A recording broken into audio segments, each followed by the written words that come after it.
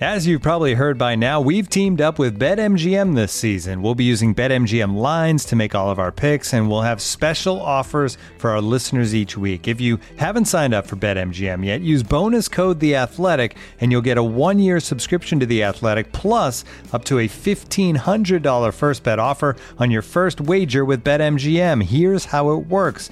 Download the BetMGM app and sign up using bonus code The Athletic.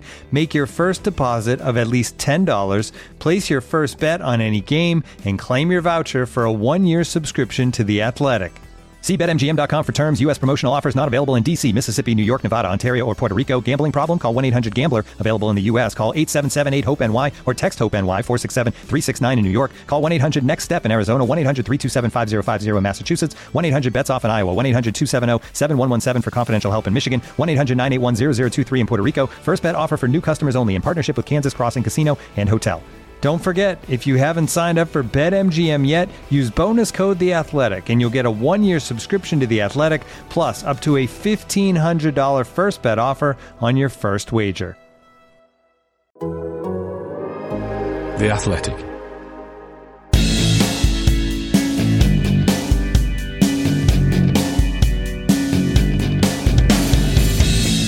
You're listening to Why Always Us. This is your Manchester City podcast from The Athletic. I'm David Mooney. With me this week is not Sam Lee. He's away and he'll be back next week. In the meantime, we've pulled off a little bit of a masterstroke of a loan signing. It's former City defender Nedum Onuoha. Hi, Nedum. Hey man, how are you? I'm not too bad, thanks. Thanks for hopping on at short notice as well. And, it's an honour. It's an honour filling in for Sam Lee. It's an honour. If he's lazy enough to take a holiday during the season, then he can't complain. I think if we get the best of the best to replace him, it's as simple as that. Yeah. I'll take that. Yeah, all day long. Yeah. If you sign up to The Athletic right now, you can read all of Sam's stuff on City when he's back, obviously. And if you sign up now, you'll get 33% off the price of a full subscription. Just go to theathletic.com/Man City Pod. Now, Nedum, after a pretty routine City win over the weekend with not a whole lot of talking points, I thought we could do something a little bit different on this week's show. There's lots of views among City fans about how City are treated in the media, and I think you've got quite a unique perspective on the relationship between the club, the fans, the players, the press, all that sort of stuff. So this week, I'd quite like to tap into all of that. And I want to do it. I mean, let's start by going back to 2008. You're playing for City and the takeover's just happened. Did you notice at that point that the media focus on City suddenly became a lot more intense when, from the dressing room outwards?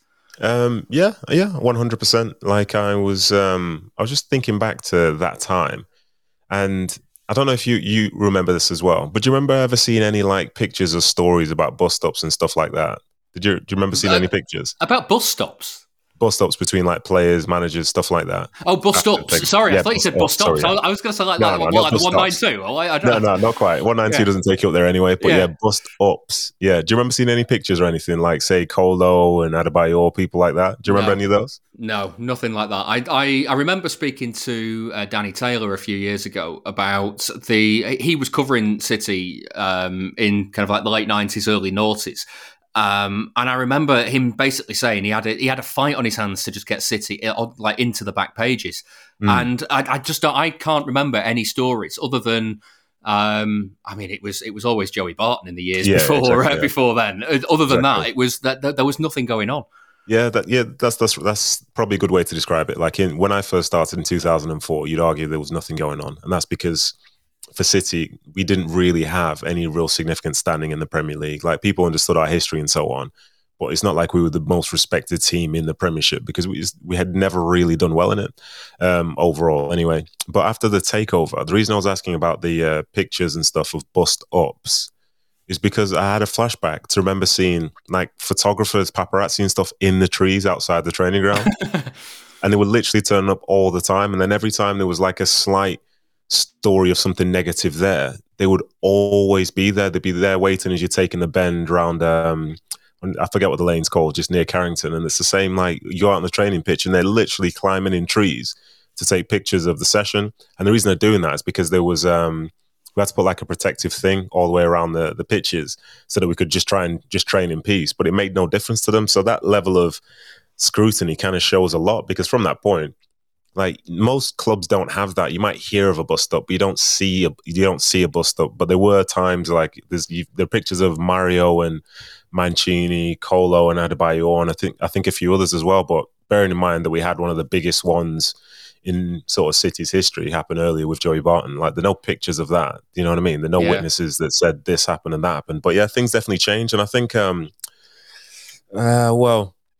think it changed because people immediately said, we are the richest club in the world. Yeah. People from the outside, you're the richest club in the world. You now have to play up to those standards. But they didn't take City seriously at that point because they hadn't done throughout most of their lifetimes. So they didn't take City seriously, and they put more eyes on them and raised the bar to a point which was clearly not going to be reached straight away. So every time they didn't hit it, or we didn't hit it, we got the full brunt of the criticism. And it felt like at the start, people more wanted us to fail as opposed to see what it would look like going further down the line. Yeah. Because a lot of people, they think, well, why wasn't that us? Why has it happened to them? They don't deserve this, and so on and so forth. So there was an incredible amount of scrutiny that fell upon us from that point. And, as a club and as a collective in terms of players and staff and stuff, we weren't the finished deal. We were a long way away from that at that point. Like, we had a good UEFA Cup run, but I think we finished 10th in the league that year. And for everybody else, considering the riches that we now had, we were failures. And I think they quite enjoyed in reveling in the story of the team, which had money, which wasn't successful, because they had their original superpowers in play with the old historical teams. And City, how dare City think they could, how can City challenge them? How dare they? But, obviously the tone's changed just a little bit over the years, you could say. Yeah. Well, when you think back to the time before that, I mean, you made your debut in 2004, so you're kind of graduating from the academy in the years, like kind of in the run up to that. Were you told as a young player kind of how to deal with the media and how to speak to them? Was the media training back then?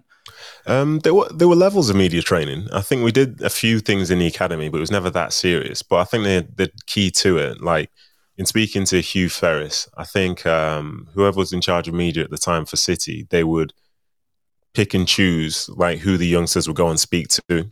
And it tended to be more softball type things. So you would have a level of engagement, but it wouldn't be, say, the ferocity of speaking after losing 3-0 in a game at home when you should have won or something like that.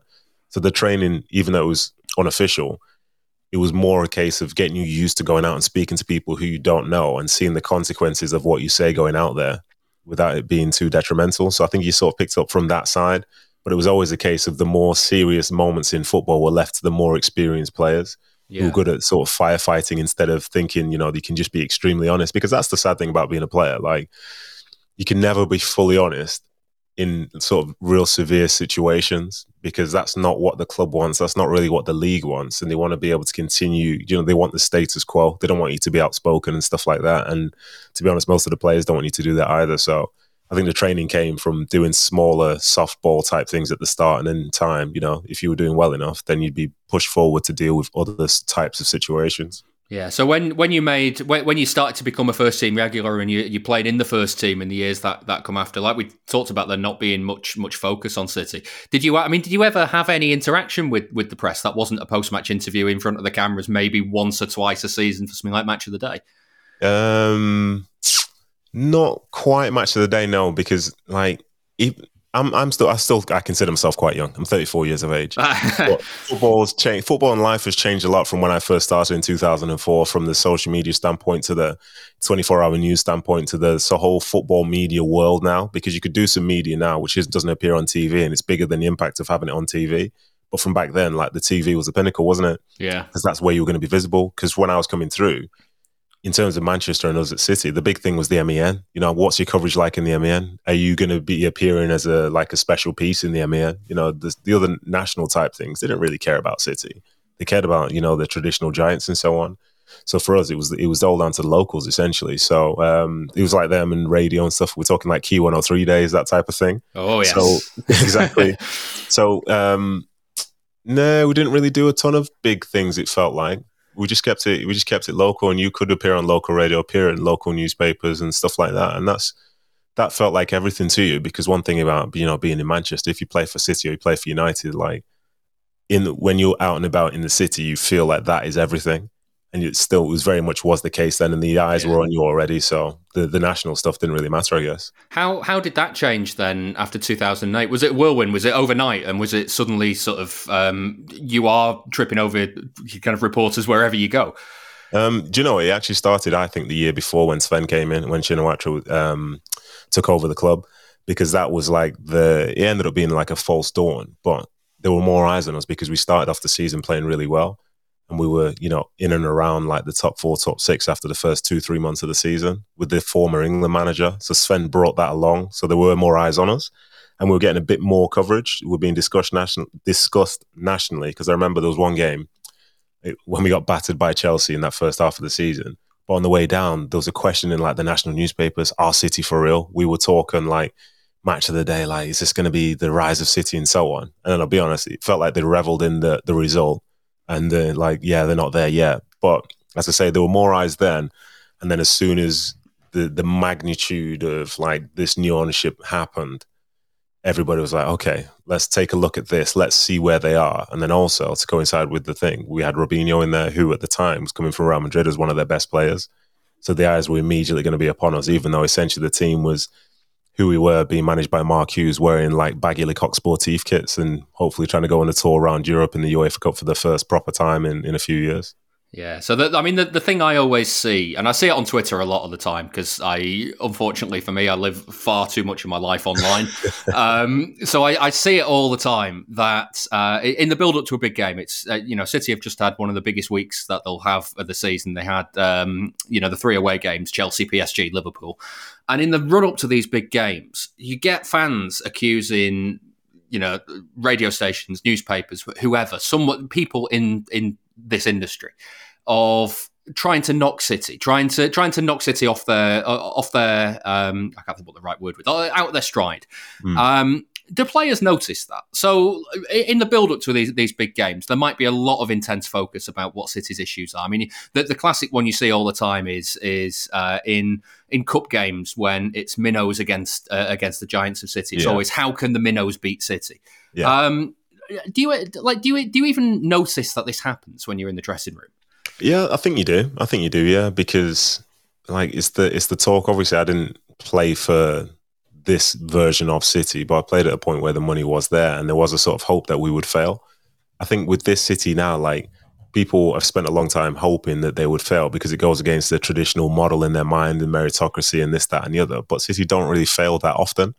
So they're always just like hanging on, and they eventually give credit when it's due, but are more than happy to give severe criticism, like over the top criticism when something doesn't go right, even though that's the nature of football itself, because no team wins every single game throughout a season anyway. You know what I mean? Yeah. So I think as a player, you can get a feel for who's good and who's bad, and people who have a very negative take on you, they tend to be consistent with their negative takes throughout a season. So you'll tend not to tune into anything that they say. You can write someone off as being, feeling like they're biased. Yeah, they don't like me, they don't like us. So you'd never really chase down their opinion on any matter whatsoever.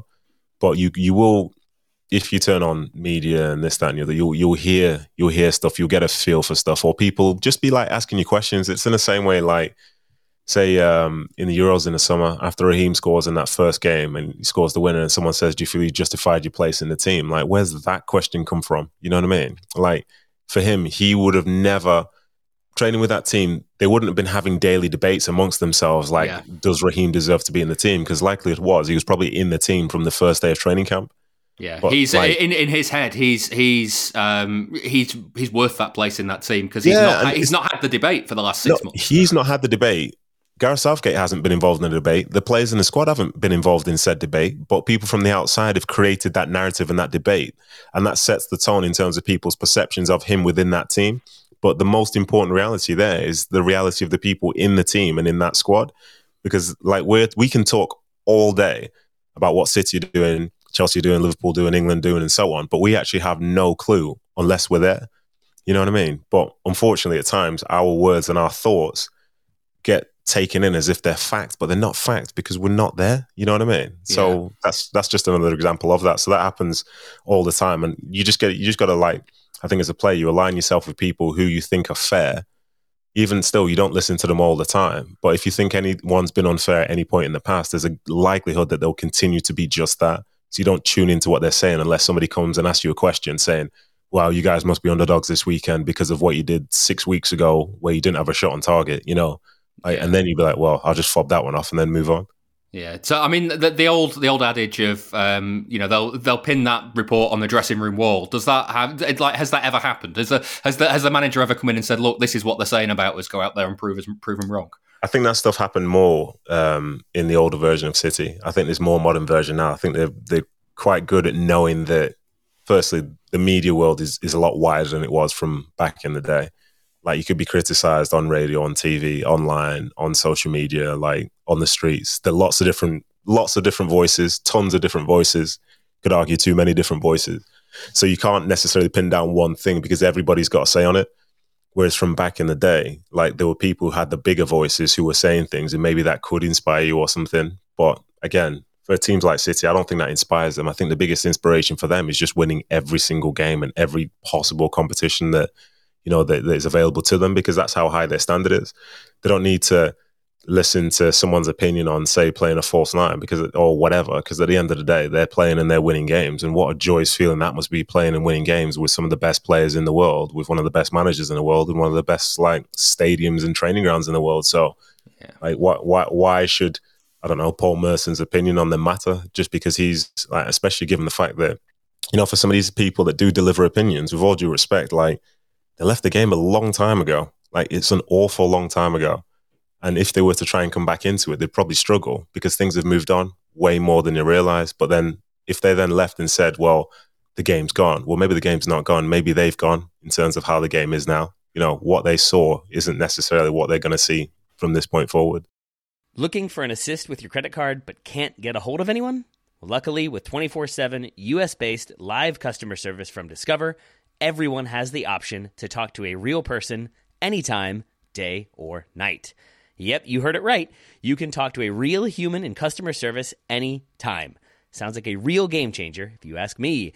Make the right call and get the service you deserve with Discover. Limitations apply. See terms at discover.com/creditcard. Looking for an assist with your credit card but can't get a hold of anyone? Luckily, with 24/7 US-based live customer service from Discover, everyone has the option to talk to a real person anytime, day or night. Yep, you heard that right. You can talk to a real human in customer service at any time. Sounds like a real game changer if you ask us. Make the right call and get the service you deserve with Discover. Limitations apply. See terms at discover.com/creditcard. I think this question that I'm going to ask now is probably coming to the wrong person, because you're genuinely one of the most level-headed people I've ever spoken to. So I don't know if you might have ever reacted to anything like this. But have you ever had in your career? Did you ever have criticism that you felt was unfair? Yeah, I've had tons. I've had tons. You perform basically, so you be criticised. Yeah, because I imagine you just kind of brush it off. Yeah, I brush it off now, but I didn't do it throughout my entire career. Like, a time when I didn't was early doors when I was at City. And I was of the age where I used to buy into player ratings and stuff. Like, I used to really buy into it. So when I've come off the field and I think I've done well, if I'd read the papers and see that my rating was low, I'd be like, well, why is that low? So it's a one-off. Okay, fine. But then you go and then you start to realize there's a bit of a pattern. And when you think there's a pattern, that's when you think there's a bias, and that's when you get really frustrated with someone. So when I was younger, it's fine now, but when I was younger, I used to really hate Chris Bailey at the MEN. Hated him because I just felt it was being incredibly unfair to me in some of his takes and his opinions, because I was playing well in games, but he was basically saying that I wasn't. And I felt that at the time, because the MEN was everything, it felt like, in terms of people's judgment of players at City, because they used to judge us in the academy as well and in reserve teams and stuff like that. I felt like what he's saying here is affecting me in a negative manner, because most people aren't watching me in a game. But if you say what you say about me, then, that's what people's take's going to be. But in time, I got over it, stopped caring about ratings, because the biggest rating you can have is to be selected for the next game by the manager anyway. But that goes a long way. But you hear that as far as ratings go, that's one of those old traditional type things, but serves no purpose, because for some people that do it, they give the ratings before the game's finished. And my biggest grievance was there'd be certain people who could play badly, but it didn't really affect them, because it felt like their score started at a 7. So if they played badly, they hit a 6. If they play well, they hit an 8. But for other people, you start at 5, and if you play well, you get to a 6. If you score a hat-trick, you'll get to a 7. But if you just have an okay game, then you drop to a 4. You know what I mean? And that's what I hated. And that's essentially I used to hate. Yeah, I used to have to do player ratings, and I used to hate it because ultimately it's a team game, and if the team wins, then the team has performed as it should do, and you don't have. I don't see the point of rating individual players in that team setup because. I mean, you know me, I'm a goalkeeper, and a goalkeeper keeps a clean sheet. Like Stefan at the weekend kept a clean sheet, but barely had to do anything. He made one good save. Is that going to make him? Is that going to bump him up from a 6 to a 7 because he's not had anything to do? That's not his fault that he's had nothing to do. But then if he has a great game and concedes, then his number goes down, and it's like, well, it's the weirdest system going, which we still kind of buy into to this day, because at the end of the day, the people go out there doing their jobs.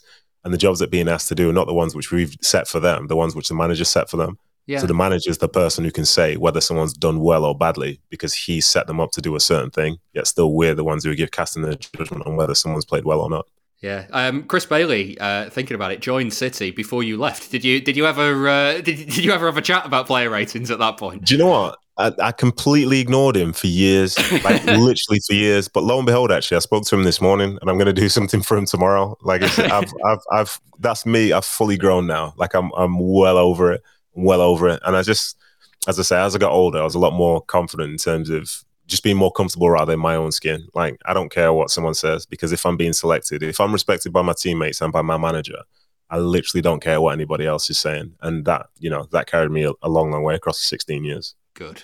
How did the arrival of Mancini change things when it came to media? I know, because I know that was the point where you started to where you lost your place in the team and then ended up moving on.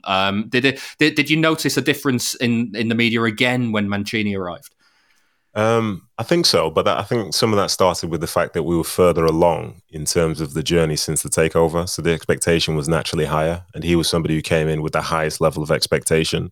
But in fairness to him, one thing which he managed to do well, which as a player was quite dicey, was at times with the press, he had great charisma and he was very well liked. He had the scarf on the sideline, he'd be doing swooping the hair. But like, he wasn't that same person when it was on the training ground. Yeah. So the media standpoint, he was getting them on side. And I think for certain parts, it meant that if we did something wrong, it was our fault. If we did something right, it was down to his brilliance. So that was quite frustrating for a bit. But there were more eyes that were on us. But that's because I think Mark Hughes started the season 2009 maybe, and then come springtime we were in the semi-finals of the League Cup against Man United, and that's when Mancini was in charge. So immediately, like, this is the closeness to success now. And then the following year was when you guys won the FA Cup. So the scrutiny was there because it was better. The signings were coming in. We signed some really good players in the first bit, but then there was a difference going into that next bit. So it felt different. It just felt that little bit different. So the scrutiny was there because now people who were saying it was never going to work or, this is a failure, like it was less of a failure because now it felt incredibly real because we can compete against absolutely anybody. Like the start of the next season, we're in the Champions League and stuff like that. So you have to respect us more and treat us like one of those teams who are up there year in, year out, because this is potentially what we're going to become. So there was more scrutiny, but he had something to do with it. But then also just the fact that the club was doing better and as a consequence had to be covered. You couldn't just gloss over us now because we are part of the talking points for the national sort of, the national feel when it comes down to football. Yeah. Now, I want to kind of look now at your pivot into doing punditry and being in the media. I mean, this is your fault. This is entirely your fault now. What I'm going to say, because since we've started talking and doing a few things together on podcasts, I have consistently started to think, what if the person I'm talking about hears this? Yeah. And for me, the chances of somebody that plays for City hearing anything that I've ever done are pretty much slim to nil. I accept. You never know. But that's the problem. That's the problem. That you never know. That's still in the back of my head whenever I'm being critical.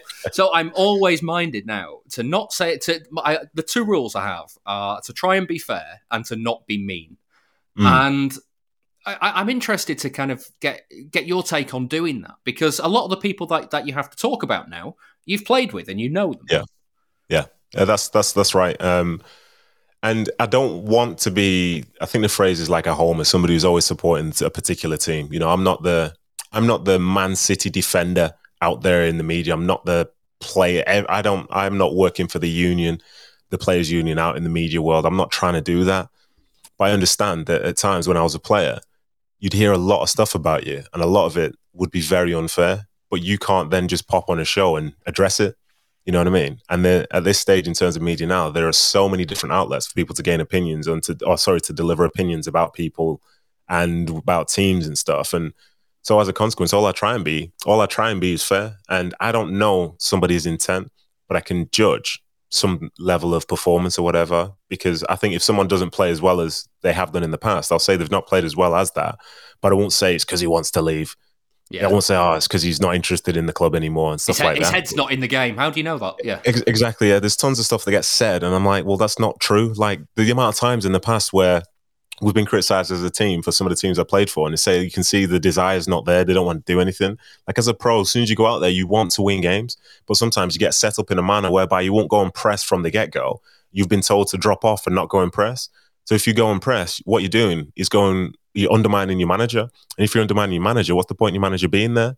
You know, you're trying to be respectful, trying to do things as a collective, but then when things go wrong, the criticism is always leveled at individuals saying they don't have a level of desire and stuff like this. Like football's football. Like no team wins every single game. No player plays well every single week. Like for as much as Salah's on fire right now, in a month's time, he might not score for 3-4 games. For as much as, say, like KDB or Sterling or whatever aren't at their absolute best now, come the end of the season, they might be the two most important players. Like this is football in itself. And I'm trying to be as realistic as possible with everything that I say, trying to provide insight, but not go over the top with just pure speculation about stuff which isn't true. Because if you don't know the person, then you saying something about their character goes a lot further than them coming out and saying that it's wrong, because they'll never get the opportunity to go and do that, because that's not the way that they're being controlled by their football clubs who are their employers. That's not the way they're being controlled by the league, who basically, own the football clubs as such. So as I say, I try and be as fair as possible. If something is what it is, I like to use things which are objectively true. But still, this industry is, opinions are opinions, and that's great. But there's a level of like subjectivity with certain things which I don't like. Like I do an ESPN show, and I was on, and we were talking before the Liverpool versus Man City game, and I was doing it remotely, but there were two guys in the studio, and they were hammering City for 5 minutes, like hammering City, and I'm just like, I'm speechless on the other side. I was thinking, what's going on here? Like, what? And then the host said, Nathan, have you got anything to say? So then they put me onto the screen. I'm like, well, where do I begin? Because what they were doing, they were solely isolating the issues that they had with Man City, but they're never mentioning Liverpool's issues as well, because every team has its issues at some level. But some of the stuff they were saying, they've said like, yeah, City haven't been defending great. They've been terrible at this, that, and the other. Laporte did this and that guy did that. I'm like, so you've got the joint best defensive record in the Premier League? Yeah, but they conceded 3 against this team. I'm like, yeah, but that was the Champions League. Yeah, but they did this. And it's like the yeah buts. It's a proper yeah but industry where you can present something which should, in theory, be taken seriously, which isn't, because people have like a subconscious, I think a lot of people within it have a lot of like subconscious bias for or against certain things, and as a consequence, the stuff that they say is coming from that point, and they say they're being fair, but they're not. And because they're far removed from the game, they don't care about consequence, because it doesn't matter. The people don't matter. The people they're talking about don't matter. The clubs don't matter. But me as a whole, I think the whole football industry matters to me, because I've just spent 16 years within it. I think that a lot of people within it who are being treated unfairly by people in my situation, and they deserve better. Like, if you want to talk about the ills of City, also talk about the ills of Liverpool. Talk about the fact they just conceded 3 against Brentford the week before. That's a talking point. Yeah, but overall, no, they're this. Like, okay, but they did concede 3. Like, we're talking about the league. This is the thing. I'm not saying either team's got a bad defense, but the numbers are there for you to see. This is what it is. But still, that's the thing. And at times it gets bad because it makes it seem like, sorry, I'm talking so much. It makes it seem like I'm the Man City defender. Like, I'm not defending City. I'm just trying to create like a fair talking point all across the board. Because if it counts for City, it counts for United, it counts for Liverpool, counts for Chelsea, counts for whatever. Like, read into everything, not just what you choose to read into to agree with the narrative that you want to set yourself. Yeah, I mean, my question for that, I guess, is if that doesn't get through to the dressing room too much, then does it matter that happens? Yeah, I think it does matter. I think it does matter, to be honest. Yeah, because when I think let's put it this way. So in terms of players that we like and so on, if a player that we like isn't playing well, it means they're out of form. If a player that we don't like isn't playing well, it means they're not good enough. But when that narrative starts to grow, all of a sudden players receive more abuse and more criticism when they don't deserve it. And that can directly affect the way that they perform. Because, I say that he doesn't always get into the dressing room, but when everybody's booing you or everybody's jeering you in your home stadium, away from home and everything like that will affect you, and even still, you shouldn't have to essentially go through that based on something which isn't even true, so it does, for me, it does matter. And I think overall, like, as is the case with, say, as you've seen yourself with some of the podcast stuff that I do, like there's football as we've known it, and then there's football when the people within it talk about it honestly and openly. And I think the actual real game of football is far more interesting than the game of football which is spoken about by people who are a long way away from it. Like, it's not the reality of the situation. So why not just be like, sorry, you've triggered me so much here. Like, good. I'm fully off on it because, like, no person really has enough time to be able to see every single game that they play, that is played in the Premier League. Yet still they have huge opinions about certain people and players at clubs, but they don't watch the games. But where are those opinions and stuff coming from?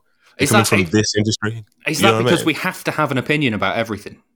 Well, it's because opinions are being delivered about everything. Yeah. And as a consequence, other people are latching onto them because maybe it suits what they want to say. Like, this is how I want to feel. I want to align with this. Like, when the game's finished, let's go and look for a reaction somewhere. But look how quickly people look for a reaction after a team's lost, as opposed to one when a team's won. I'm furious. And it's because this guy missed a chance. He's not good enough. He said he wanted to leave. He's not good enough. He's this, he's that. And like, it's nonsense. I think if we can have more real conversations about football, I think there'll be a greater level of like understanding from fans about the game itself. And when they watch a game, they watch for things that matter as opposed to things which people are saying are going to happen. Because it's literally like, it's nonsense. Some of this, like, at times I'm in there feeling like a player because some of the stuff they say is complete nonsense. It's I'd say it directly now. It's nonsense. Yet still, lots of people like nodding their heads around it. It's like, yeah, I agree with this. I agree with blah, blah, blah. It's because football's like just built on a bed of cliches, which serve no purpose and no benefit to everybody because it makes people unhappier overall when they go and watch games because then the worst bits of football are things which get spoken about the most. Yeah. And as a consequence, what is the real experience for the viewer if they've been conditioned to think that this is this and that's that, when the reality is it really isn't? Yeah, I feel really guilty now as well because all that happens is every week when me and Sam sit down to do this podcast, if City have had a bad result at the weekend, we'll talk about the game. If it's not, unlike this weekend, it was a routine win. I text you and said there was nothing really interesting from the game. Let's just talk about this. That's just where we're at in terms of society. You know what I mean? Like, the negative stuff is like, it gets more clicks, gets more listens, gets more people interested because it's like dissecting what went wrong. But then, like, it's football. Like, it's literally football. Like, teams concede. Like, everybody's been talking about City needing a new number 9. Like, and it doesn't matter what side of the fence you sit on. It's fine, whatever.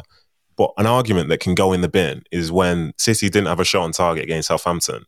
2 weeks later, Paris Saint-Germain with Messi, Neymar, Mbappe, and Di Maria didn't have a shot on target in Ligue 1. So do they need a 9 as well? Do they need a new 9? Or is it just football? Like, and this is what happens sometimes. You know what I mean? With City, as someone once said, if something goes wrong, it's the end of the world. But for other people, it's, well, that was the exception. But for City, it's never the exception. That's the rule. Yeah, see, this is it.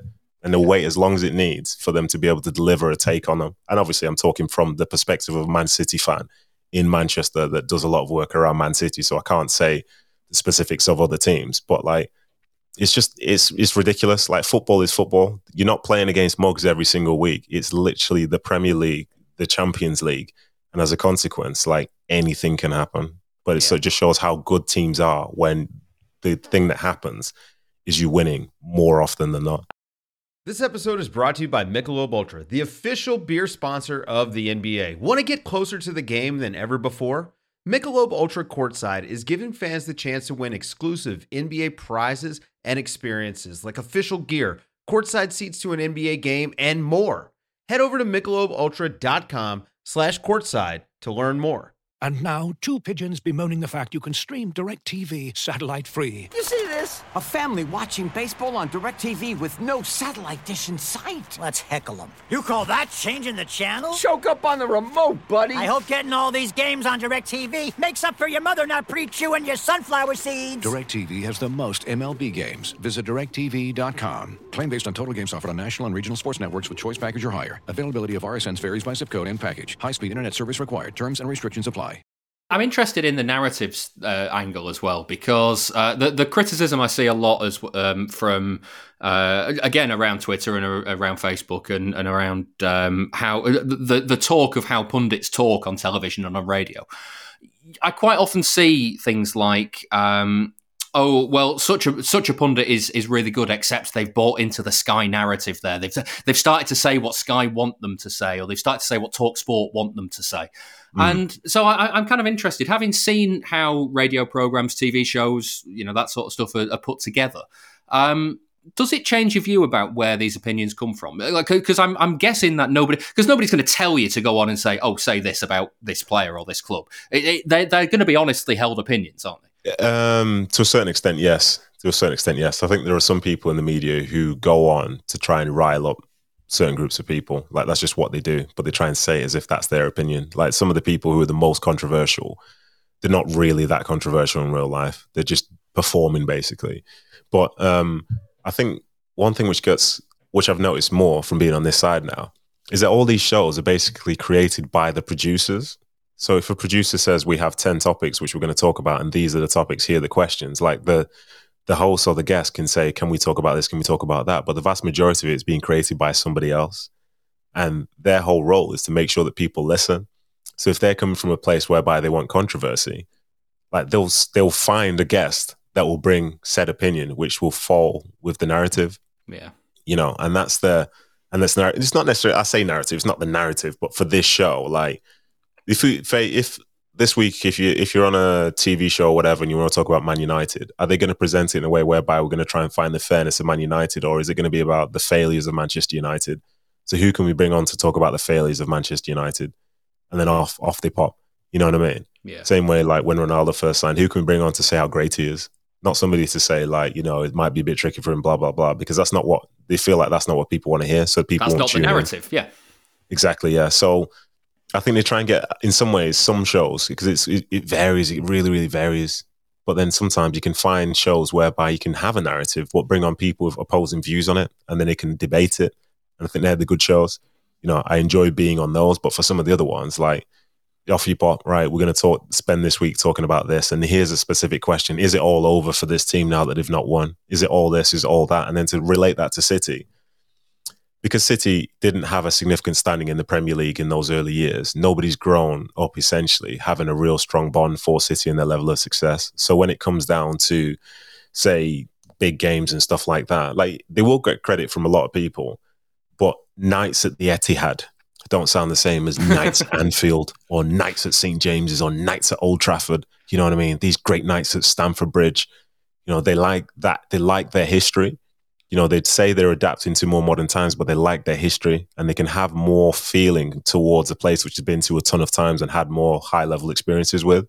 Whereas with City, and to a certain extent with the Etihad in those early years, like, they didn't have that. So when they go there, they don't feel the same way as, oh, look, there's Anfield, like, great stadium in the world, the atmosphere is going to be this. And, that's a great experience. But you're not there to sort of tell everybody how great an experience this is and how, like, this is the best place in the world, because it's a place for you to go and watch football and for you to be able to objectively watch a game and then afterwards subjectively talk about what you thought about it. You know what I mean? Yeah. But still, people look forward to certain days because I'm going to Anfield and I love Anfield. But what chance have you got then when you go into Anfield and you say you love Anfield, and there's going to be a game played by Liverpool with 40,000 people cheering for Liverpool? Like, you've got a soft spot already. So what does that mean? Like, I'm using Liverpool as an example, and it doesn't affect everyone.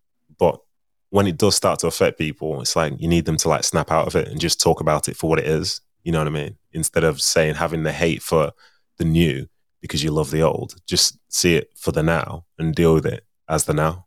Yeah. So having seen City in relation with the media, having seen that pre-takeover and post-takeover at City, and now from the media side of things, are City treated differently in that sense because of that? At this point now, any like media people are going to be listening so hard. Like, let's see what he's going to say. Let's see what he's going to say. I think there are certain instances and certain people who don't like Man City, and whenever they can let it be known, they'll let it be known.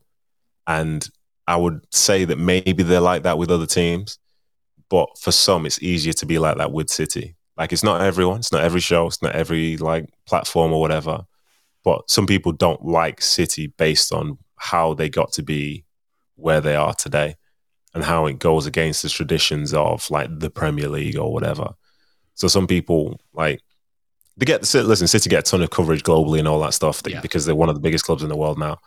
But some people that I've seen across the last like 9 months or so, they seem to enjoy the failure more than the success.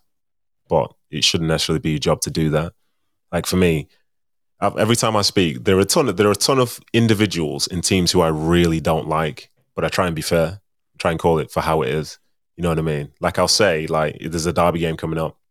You know, United have got this great play and so on. But I'd say I prefer it if City win, but United are a good team, blah, blah, blah. That's what I'd say, because that's factually what it is. Right, now if I was off air, but deep down, yeah, listen, every time City win, United lose, that's like an extra half point in the league. Like that feels great to me.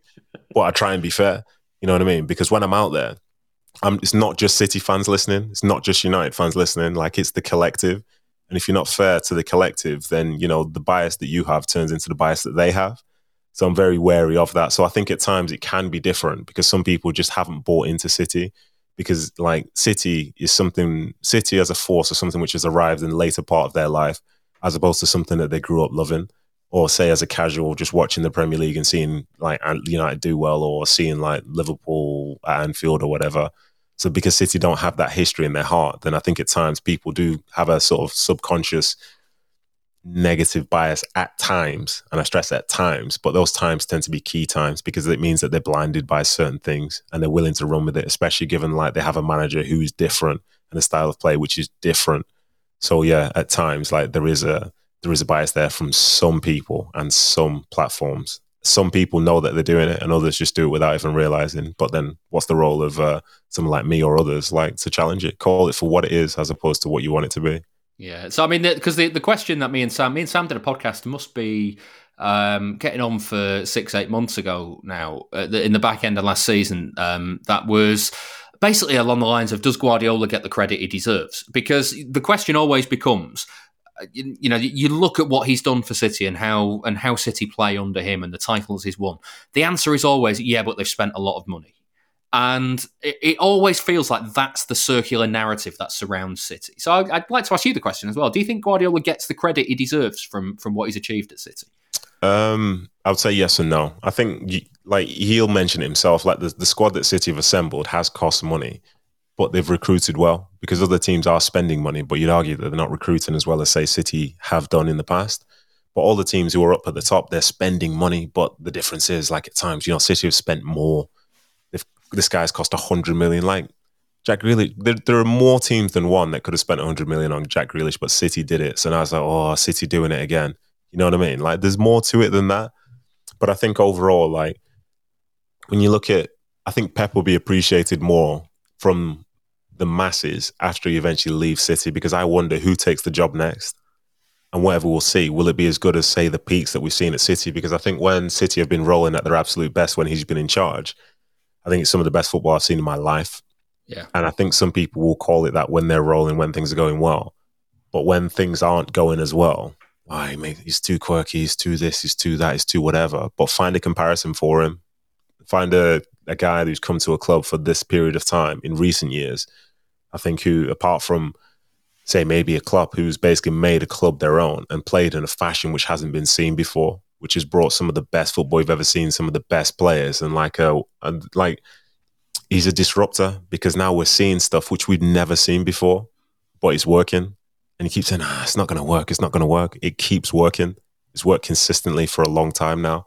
So I think he does get credit when things are going well and they put on a show, like a showstopper of a performance, like when they're beating teams 7-8-0, like week in, week out, like, they're incredible. This manager's incredible. The players are incredible. Or like they go to Chelsea and they play where they are incredible. But then it's those other games where, like, you know, they're playing Southampton, so they must win 9-0. That has to be the way. Like every game's different. And one thing about City and Pep, like they'll bring out the best game in every team that they play.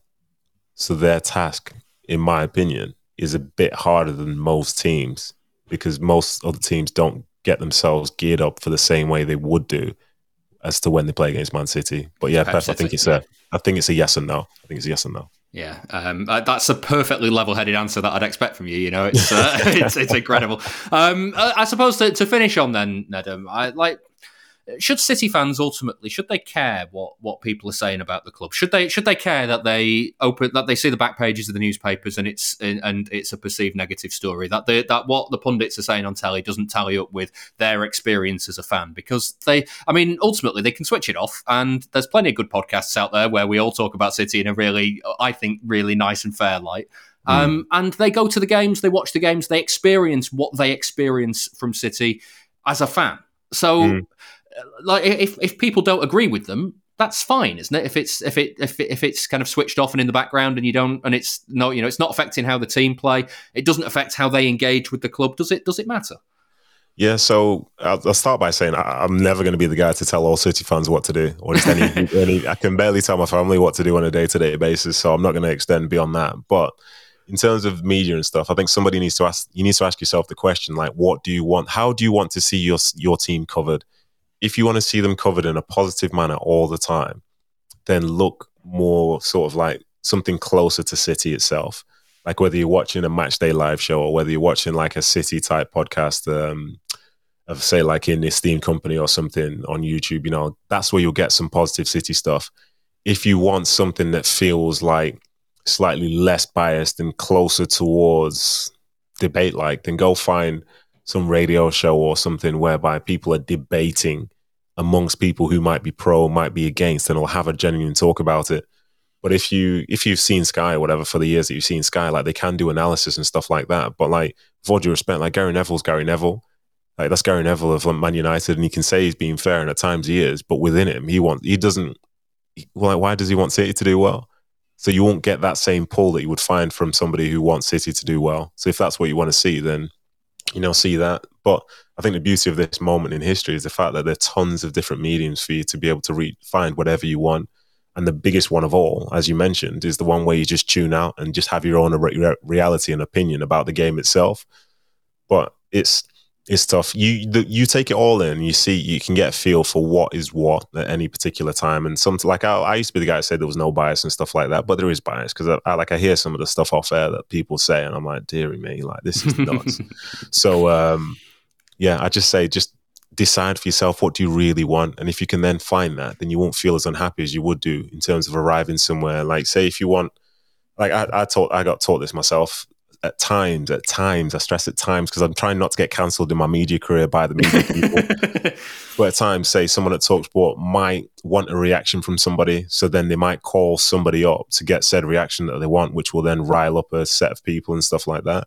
You know what I mean? So that's why I don't really go down that route.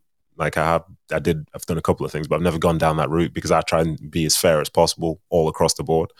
So as I say, it's just take in the media that you want and from the people that you want. And if you want bias, you can find bias. If you want neutrality, you can find neutrality. If you want something that's a bit leaning for City, then go that way. Or if you lose a game and you want something leaning against City, there'll be tons of that.